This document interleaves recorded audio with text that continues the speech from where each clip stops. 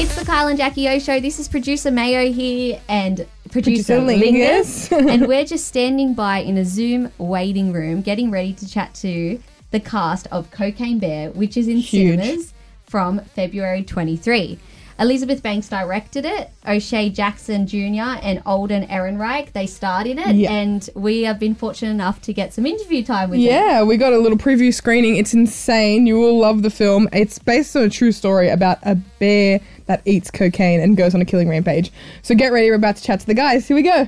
Hi. Hi, guys. I'm Jamie. This is Ella. I'm Ella. We're from Kiss FM. Thank you so much for coming on the show. We saw the film yesterday and oh my gosh. Crazy. It was so good. I laughed.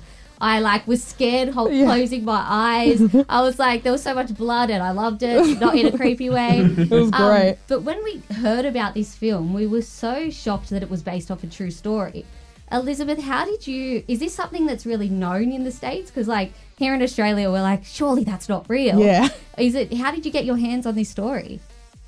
I think, no, it's not very well known in the States. It's a little piece of Americana. You know, there was, you see in the film, there were nightly news stories about the initial drug drop that went wrong. And Andrew Thornton II, who was the drug runner in the story, he was pretty notorious as part of the Bluegrass conspiracy back then. He was a drug runner for the Colombians.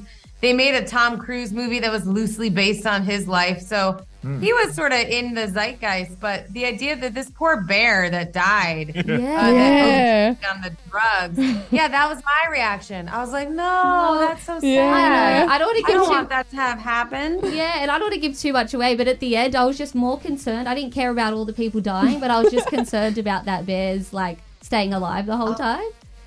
That's exactly what I was hoping for. This movie looks like the revenge of that original bear. You know, this is like the redemption story for Pablo Escobar, which is what that bear was. That's great. Well, I heard as well when you were making this, you were really focused on getting the bear right because, you knew that if it looked like a gimmicky bear, it probably would turn people away. So how long did that process take for you to nail it?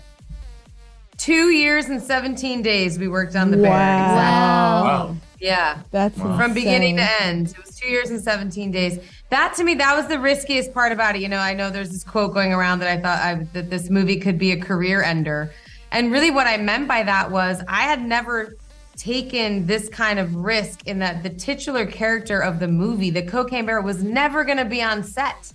I was never going to know if it was going to work. And I had to convince these guys that it was going to look good too. You know, the amount of trust that went into making this movie of me just promising everybody that I would not allow the bear to look like shit. Yeah. I was not going to make a Jar Jar Binks bear. It was going to be great.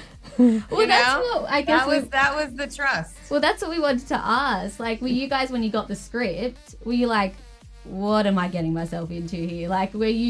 Did you trust her straight away, Elizabeth? Or were you like... what is this story? Yeah, exactly. Well, I know for me personally, I saw on Twitter that she had got the rights to Cocaine Bear, and her and I had talked about working together before. I've been a fan for so long, and I retweeted it as a fan, talking about how excited I was and couldn't believe that a movie like that was getting made. Yeah. She sees that and made the call, and it was kind of like a perfect storm. I'm real big into the planets aligning, and it's just an incredible story to get that part. So I was ready to rock. You know, you see a title like that, you take my money now. I need to see it. It is insane. And Elizabeth, we read that you actually kept the head of the bear as a souvenir and put it in your house. Yes. Is that true?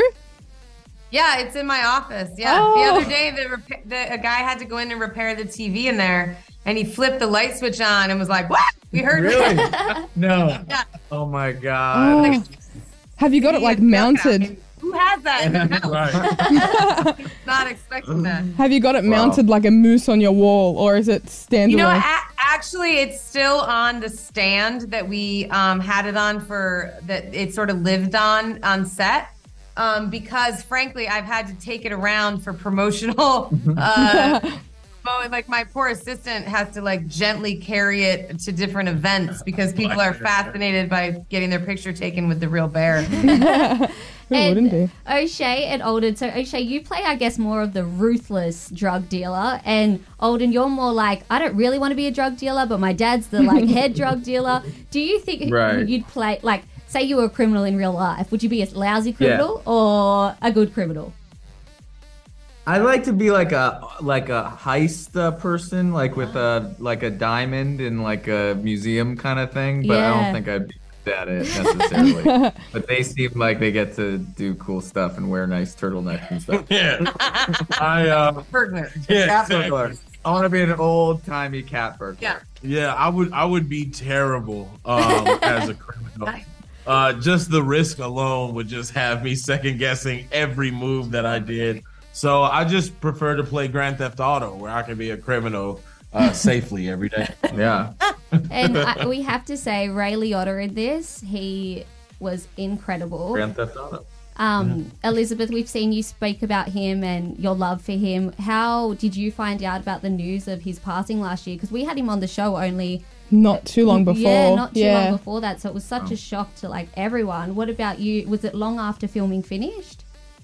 No, I saw him 8 days before he passed away. Wow. He came to do ADR for the movie, and he saw the bear. He'd never seen the bear, like I said, so he was so happy to see what the bear looked like, and he was laughing and, you know, doing ADR, and we hugged, and he told me about his trip to the Dominican Republic that he was about to take. That's where he ultimately passed away, and we talked about his daughter, and he was in great spirits. We hugged, and he walked away, and it's shocking to me still right now that he's not with us. I know, it's shocking to everyone, but he's incredible in everything he does. But in this, like, he nails even that bad guy so well. You just believe it, like the whole time and everything. And there was, I don't know if I could say this, but I will. Towards the end, he obviously goes after the bear because he wants the drug so bad. Did that happen in the real story? Reed. What's that? Did that happen in the real story? Did the drug dealer go out to find the bear? No, in real life, the authorities never found any of the dropped cocaine except for the bags surrounding the bear 4 months later. Oh. So the drug drop, it actually probably was successful because they never recovered any of it. Oh, wow. And when they recovered, the bags were empty. The bear had consumed what they found. Wow. And what did you use for the fake cocaine? Assuming it was fake, what did you use? Because it's all real. Budget. We used a combination mostly of powdered sugar, granulated sugar. There was some sort of sucrose they call it in Ireland, which I think just means sugar. And then when the kids try it, we put a little salt in it because I really thought if kids just eat a spoonful of sugar, they're not going to be that mad about it. They're just going to helps the medicine go down. Yeah, it was not going to get the reaction I was hoping for. So. I know, even that scene, I loved it with the kids and how they spoke about, I've done cocaine before. Like, do you think now at that age group, like, they probably are more across the, like, drug world in, like, a scary but... No? Listen, we all got National Geographic. No, I think... Look, I think that those characters are... They're prepubescents. They want to be adults. You know, we all remember that time in our lives when we want to be more independent. We're trying to figure out who we are. We're trying on different characters and personalities, you know. So little Henry, he wants to impress his friend. He wants to believe that he's cool. And, you know, she's just not believing it. She's the actual cool one who wants also a little danger. She's looking for an adventure. You know, her parents just got divorced. Her mom's trying to date. She wants attention. I think she's like... reminds me of many little preteens back in the day. Just trying to look cool. And was it hard? Yeah, just trying to look cool. For you guys acting like there's something like coming at you? Like, how was that in all those scenes? Like, did you have someone there mapping it so you had someone to react to, or you just had to really go with it and work those acting skills extra hard? Yeah, we had a guy named Alan Henry who has done a bunch of these movies, and he's like a great creature performer. So he would kind of like bring the bear to life, and he had this snout in front of his face that has the bear face on it, and he would kind of move his arms and do this whole thing. So he really helped us and did a great job with that. Yeah, Alan Henry, I believe he's from New Zealand, and we might not have had a real bear, but if you see Alan in spandex coming at you, it's pins and needles. You're nervous from the jump. I wonder how one gets into creature performer. I know. Such a niche thing. It's very niche and very specialized. We interviewed a lot of people. We interviewed guys who were like play aliens in movies, and Alan Henry was in Planet of the Apes. He learned how to walk as a quadruped in Planet of the Apes. Right. And Elizabeth, this is your third or fourth film that you've directed. Are you enjoying being behind the camera more than in front, or do you enjoy both? Oh, well, acting's a lot easier. I bring me coffee. I make no decisions. They dress me up. It's fabulous. I much prefer acting. But I really enjoyed working with this cast in particular. Every single person, so game, so fun to be around. We were in a pandemic. I think whenever you make a horror movie, that the thing that's horrible or scary in the movie should represent something in real life. And for me, this bear was the perfect metaphor for all the chaos of the pandemic, and just the trauma that we were all going through. And making this movie with this cast was a very cathartic experience for me. It was like me taming chaos. And so I don't know.